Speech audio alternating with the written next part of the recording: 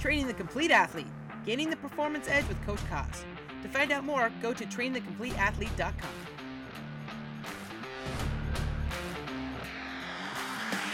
So today I'm excited to welcome Emily Kosdurka, and yes, she is related to me. She's my sister-in-law.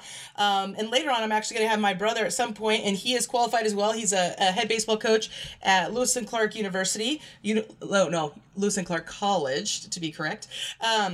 But the great thing about Emily is she has been in the world of sports longer than I have, and she has been on the front lines as an athletic trainer. So she's been an athletic trainer for 20 years at the collegiate level and is currently at Portland State. And she is finishing up her PhD in health science at Rocky Mountain University in Provo. And her focus has been aerobic conditioning post-concussion. And concussions have become the forefront of athletics these days. Things have changed so dramatically. Laws have been put into place. I know when I got a concussion, I was back playing a couple days later, which would never happen now. So there's a lot of confusion about what are best practices, what leads to kids' mood changes when it comes to concussions, and what are the best steps for recovery. And I also know for coaches and parents, they feel really helpless in trying to get their athletes back on the field. And working with Emily actually for several years as a coach, she's always been so fantastic about doing whatever it takes to get the kids back on the field, because one of the myths is that trainers are trying to keep kids, in the training room, which is never the case. Emily was always like, how do we get you back playing as quickly as possible and as safely as possible? So Emily, I greatly appreciate you being here and really enlightening people about what concussions really mean and how it impacts student athletes. Awesome. Thank you for having me. I love talking about this topic, and hopefully some of what I share can be help to someone. So we were talking about how concussions have changed, and it seems that they have become more frequent and more severe. What is your insight into both of those things? I think that's a great question, and I think that what we are wondering is, are they actually more frequent? Meaning, are we seeing more of them, or are we just better at recognizing them?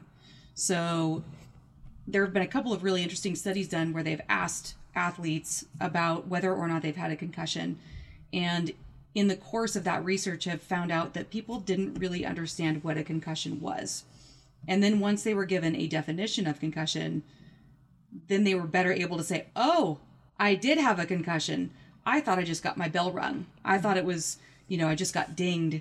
And so as we've come to understand a lot more about concussion, what the signs and symptoms are, we kind of wonder if they're not really increasing in frequency. We're just better able to identify them. And one of the things is, I think both athletes, parents, and coaches are just better educated. Like you said, as a coach, a young coach, it might be like, hey, go back and play. When 20 years when I started. But now, as soon as somebody gets hit, it's like, we got to see the athletic trainer to make sure that you are okay and safe to return. Yes. And that messaging has taken a really long time to get through. But I'm very excited that that really is the messaging now. So coaches, many parents, athletics administrators have really taken it upon themselves to learn that this really is a serious thing to be thinking about. And if we do it right, then we really can get most of these athletes back playing in a short amount of time without any long-term consequences.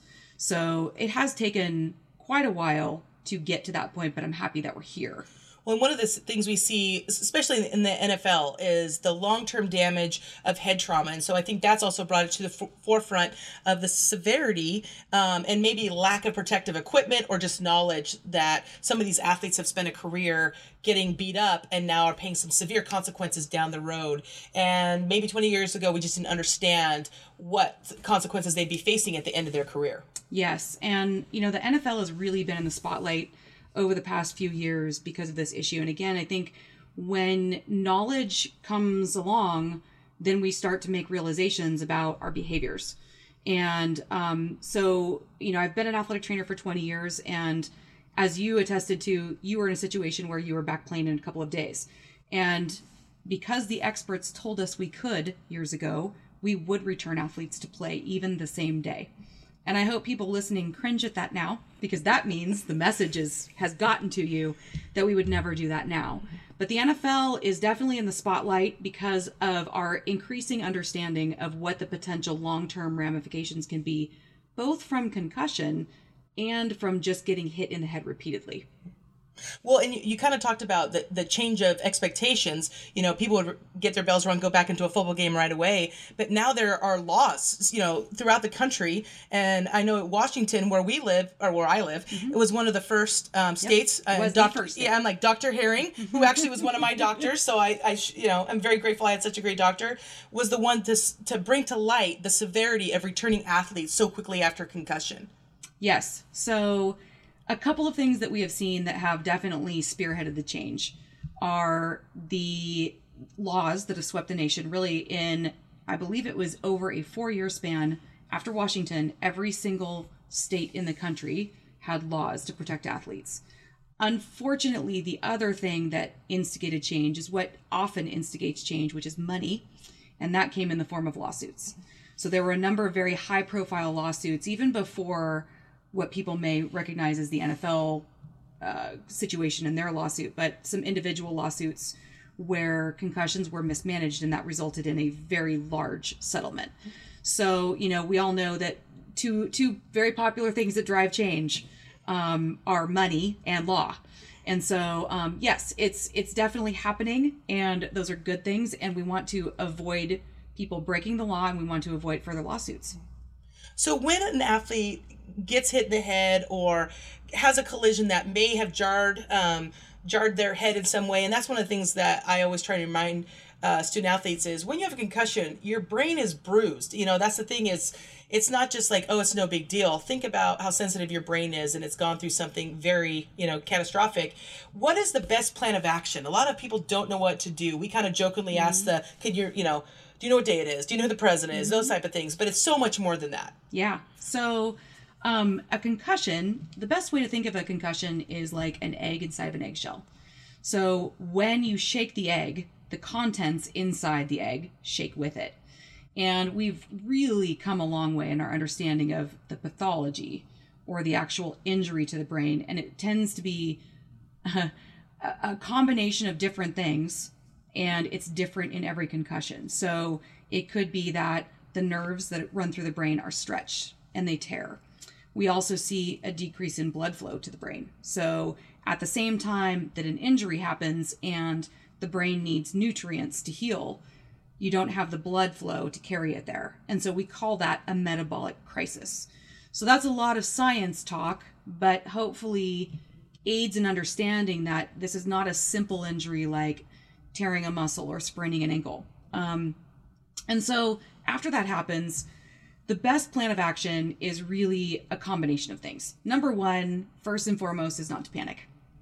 And I think because concussion is so in the spotlight these days that people do get very anxious about it, and it tends to be a panic.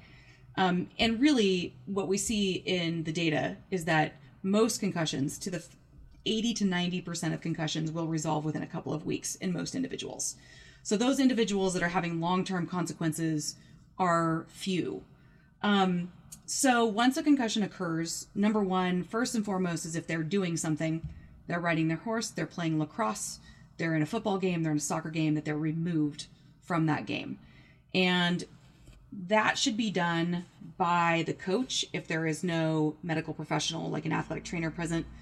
But that athlete should not be returned to play that day, no matter what they say, no matter what the score of the game is, and no matter what is on the line.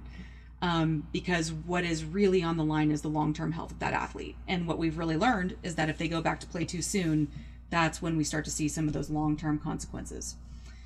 After that, at some point, depending on the age of the athlete, they really do need to see a qualified healthcare professional. And I'm careful with that wording because states, with the laws that you mentioned before, have developed their own criteria for who those professionals are based on the initials following their last name.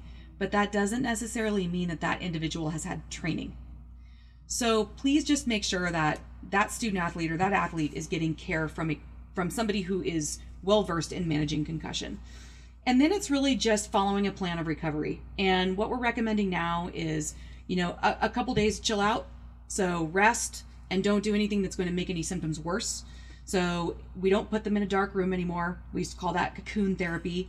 And what we really found is that there were some pretty significant mental health complications as a result of that.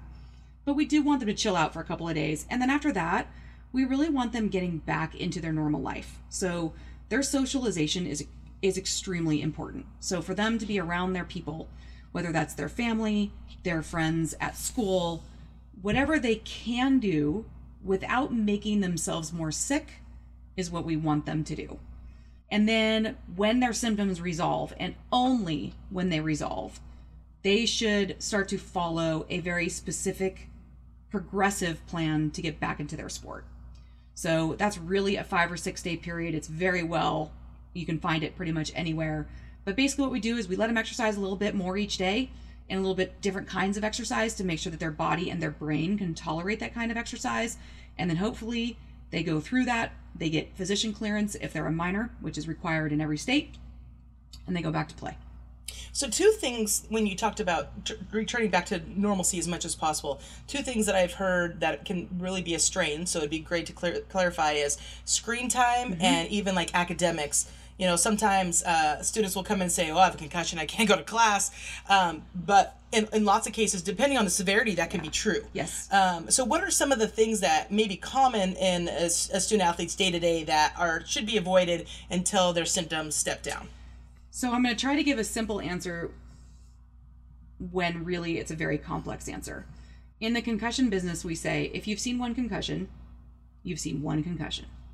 And everybody has a different constellation of symptoms. So we may have a student athlete who has a concussion on a Saturday, their symptoms are resolving, they don't have any problems with their vision, with their eye tracking, they feel great. They may be in class all day on Monday without any problems. And we may have some athletes that there's more of a visual disturbance as one of their symptoms from concussion, or they're very light sensitive. So for them, going through and being under fluorescent lighting in bright sunshine, that may make them feel worse. And so that's why it's so critical to have an individualized plan. And I wish I could say, here's the magic formula. If I could say that, I'd be making a lot of money right now. But I wish I could. I wish I could say, keep the screen time to 30 minutes a day, do 1 class a day. But we really have to individualize it to the person. Because like I said, you may not have to make any changes to some people. They can just be on their phone, they can check their social media, they can watch the movie at night, and then go to school the next day. And we have some that if they did that, they would go into a tailspin when it came to their symptoms. So, and that is good to know that it is very individualized. And one of the things that I would like all student athletes and parents and coaches to know is it's really important to be honest about what symptoms you have. I know there's always the push of let's get back and play, but the severity of playing when you are not symptom free is astronomical what the consequences could be. Yes. And so I can say that as a former student athlete, as a coach, as now a parent, and working with trainers through my career, knowing that they are going to do what's best. I always say to people when I've had athletes that have gotten concussions, I go, where's the athletic trainer? And they're like, we don't have one. I go, but they know concussions better than anybody, you know? So that's the thing is you need to follow protocol to prevent further issues down the road. And it may not show up till much further down the road. And so that's why it's really important for all athletes to be really upfront and honest about what is going on when it comes to symptomology. So one of the things you talked about was mental health. And a lot of people, you know, yes, you have some damage to your brain, but a lot of people don't think it links to that mental health, which you have found that is totally not the case, you know. So some people, like I say, could bounce right back into sport. Some people it's prolonged. And for athletes being away from their people, being away from their sport, dealing with head trauma, mental health usually starts popping up. Yeah, and that's really how I got into the area of research that I did. Was in those few cases where our athletes had prolonged symptoms. If you line up the symptoms of post-concussion syndrome and you parallel that with the symptoms of anxiety and depression, there is a lot of overlap. And again, with what we've come to understand about what the injury is in the brain, there's a pretty good appreciation that after a certain amount of time, most of the actual injury is resolved. And it doesn't mean that there's nothing happening or it's all in their head. What it means is that now we may be dealing with the consequences of being away from their team, losing their identity because they're not playing their sport, or any number of things, sleep disturbances.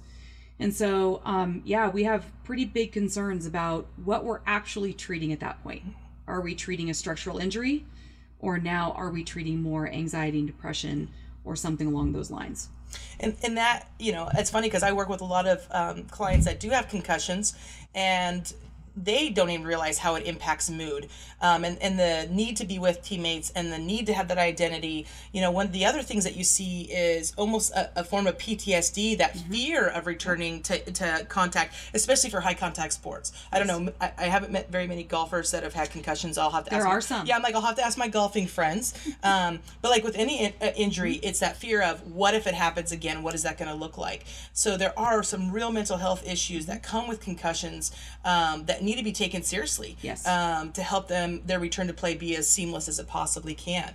So, saying that, what are things that you have found, especially in your research, that could help student athletes with their mood while they're recovering, to make that transition back as easy as possible? Yeah, and again, I think there are a number of things now that we've gotten to know and understand a lot better to help our athletes. And, I always like to say that, yes, I am a PhD student, so I read more than most human beings should ever have to read.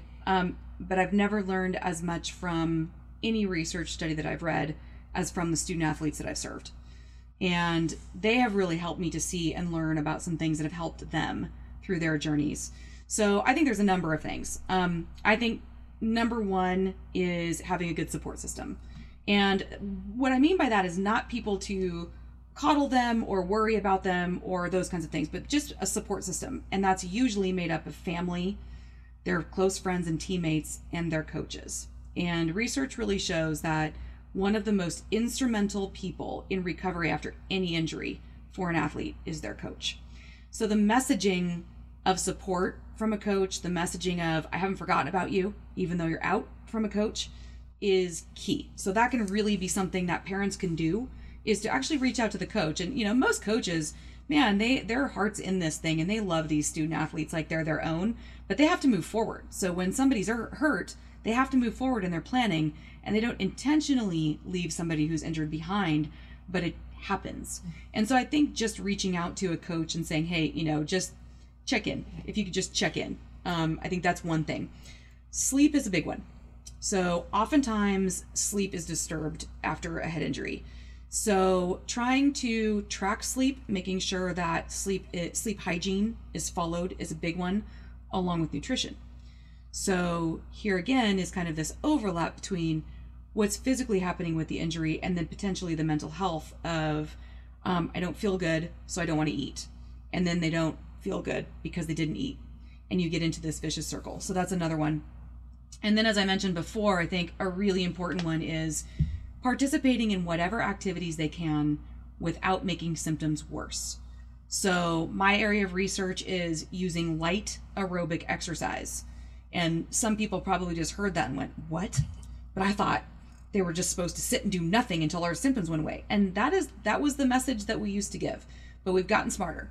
And some really, really smart people out there have done some great research. And we're seeing that if they do light exercise, walking, riding a stationary bike, doing something that isn't going to put them at risk of getting hit in the head, or doing something too hard that may make their symptoms worse, then they tend to recover better and they tend to recover a little faster.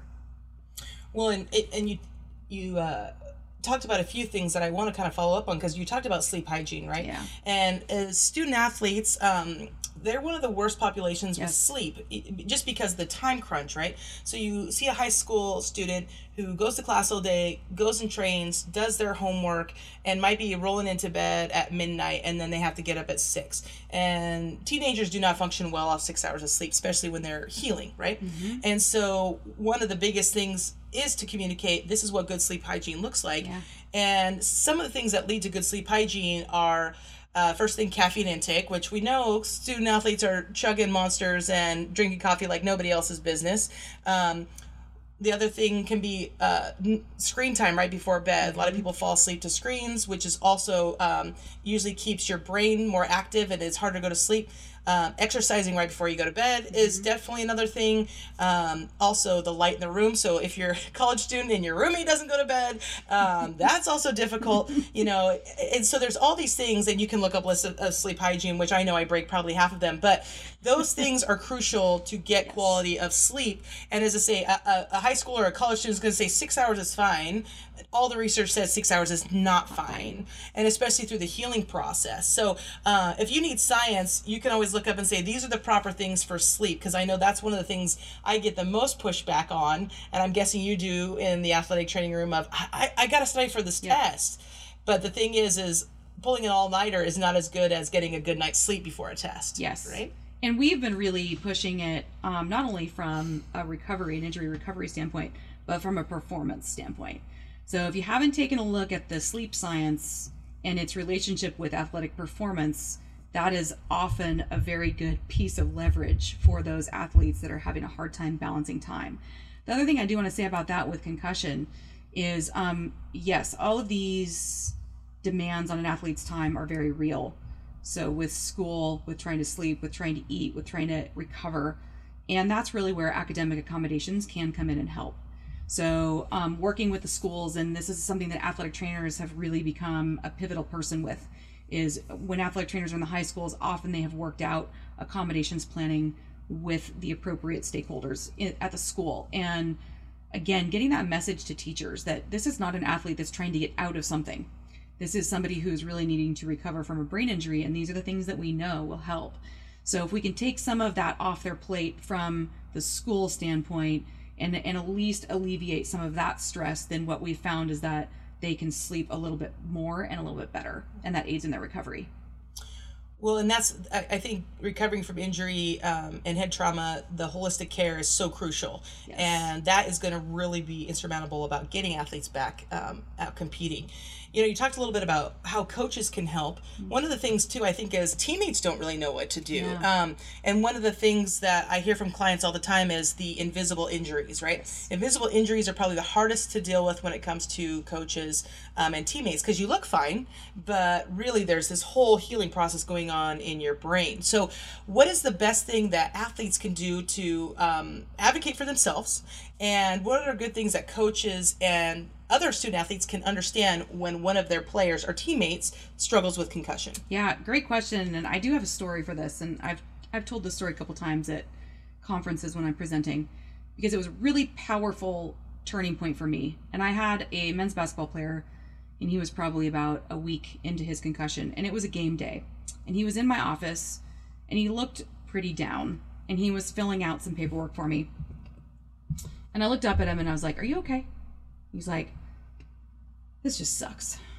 I said, "Yeah, it does." And he's in his, suit because it's game day. We're about to go upstairs and watch this game. And he looks at me and he goes, "Can I have a boot?" So for those of you that don't know, a boot is like a walking boot. So sometimes you've seen injured people in those big black Velcro boots. And I looked at him for a long time. And he looked at me across my desk. And I said, yeah, you can. And I watched his shoulders just relax, like 100 pounds had been lifted off. And he shook his head and he goes, "I just want people to know I'm hurt."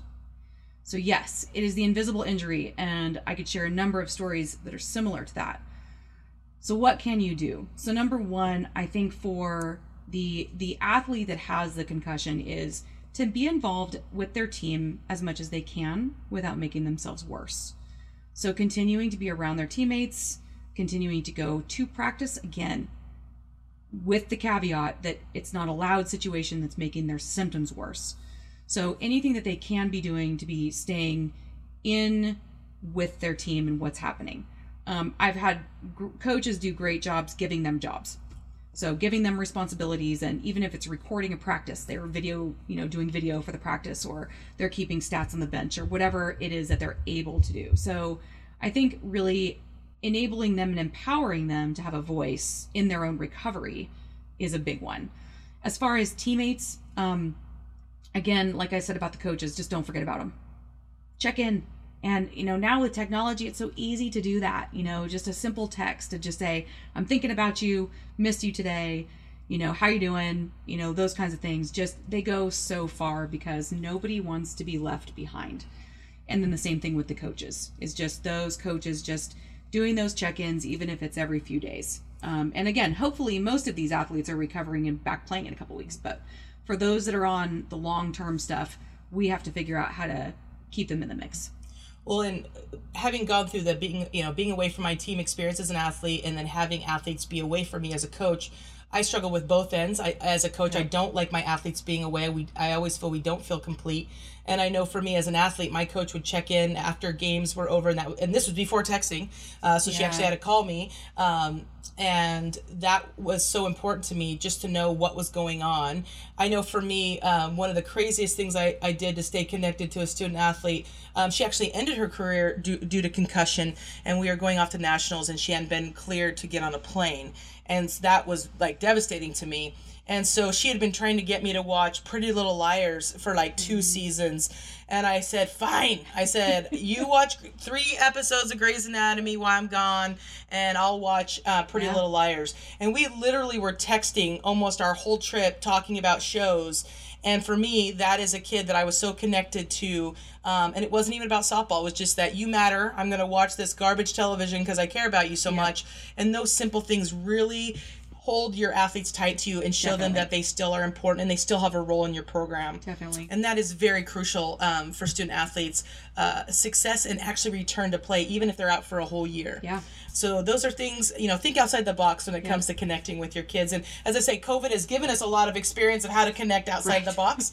As I say, I keep trying to think of silver linings to COVID, and maybe it's coaches. Now you know how to use technology to connect to your student athletes, which is super duper important. So Emily, I really want to thank you. This is such an important topic, and I think in the world of sports, it took a big spotlight, and I don't want that spotlight to disappear on concussions because it's so real for so many student athletes and professionals throughout their whole sporting experience. And as I say, I always feel that I've been lucky because I have had such great athletic trainers around me my whole career that really understood. And when people get concussions now, I really don't know what to do to tell them, because I can't go say, hey, go to this athletic trainer, they take your insurance. Because I have seen the athletic trainers probably are the best, especially at the initial of what do we do and let's have the best game plan. So if your school has an athletic trainer, be sure to grab them right away. Sometimes athletic trainers are also available in physical therapy clinics. So that's something also to look for, because as I say, front lines of concussions, you guys are the best at it. And I've been super grateful that my athletes have always been in such good care throughout their time. And I always was safe to know they were getting back as soon as they possibly could. So I really appreciate that. And I appreciate you looking at concussions in a much bigger way than just, hey, we got to get them back and who cares about their mood or whatever. This is a bigger thing than that. And I'm excited to see at the end of your dissertation what all comes to fruition, because I'm going to be the nerd reading it as soon as it comes out. Because as I say, this is so important. Somebody will read it. Yes, I will be the person that checks it out, because as I say, I deal with so many clients that battle this and they feel so alone. Yep. And to give them a voice is so important, and I think that's really what you're doing. So I greatly appreciate your time and communicating with our audience about how they can be active and in their care, and also how the people around them can best support them. So I greatly appreciate that, and hopefully we'll be back to fall sports, and you can get back to the field instead of once again using your technology to connect with your student athletes. Seeing them in person has become like one of the most glorious things in the world. So we will hope that Portland State will return in September, and you will be able to get back to work in the very important work that you do with our student athletes. So thank you very much for your time. Awesome. Thank you very much for having me. Thanks for the shout out to athletic trainers everywhere who really are amazing at this, and I appreciate you also dedicating time to this important topic.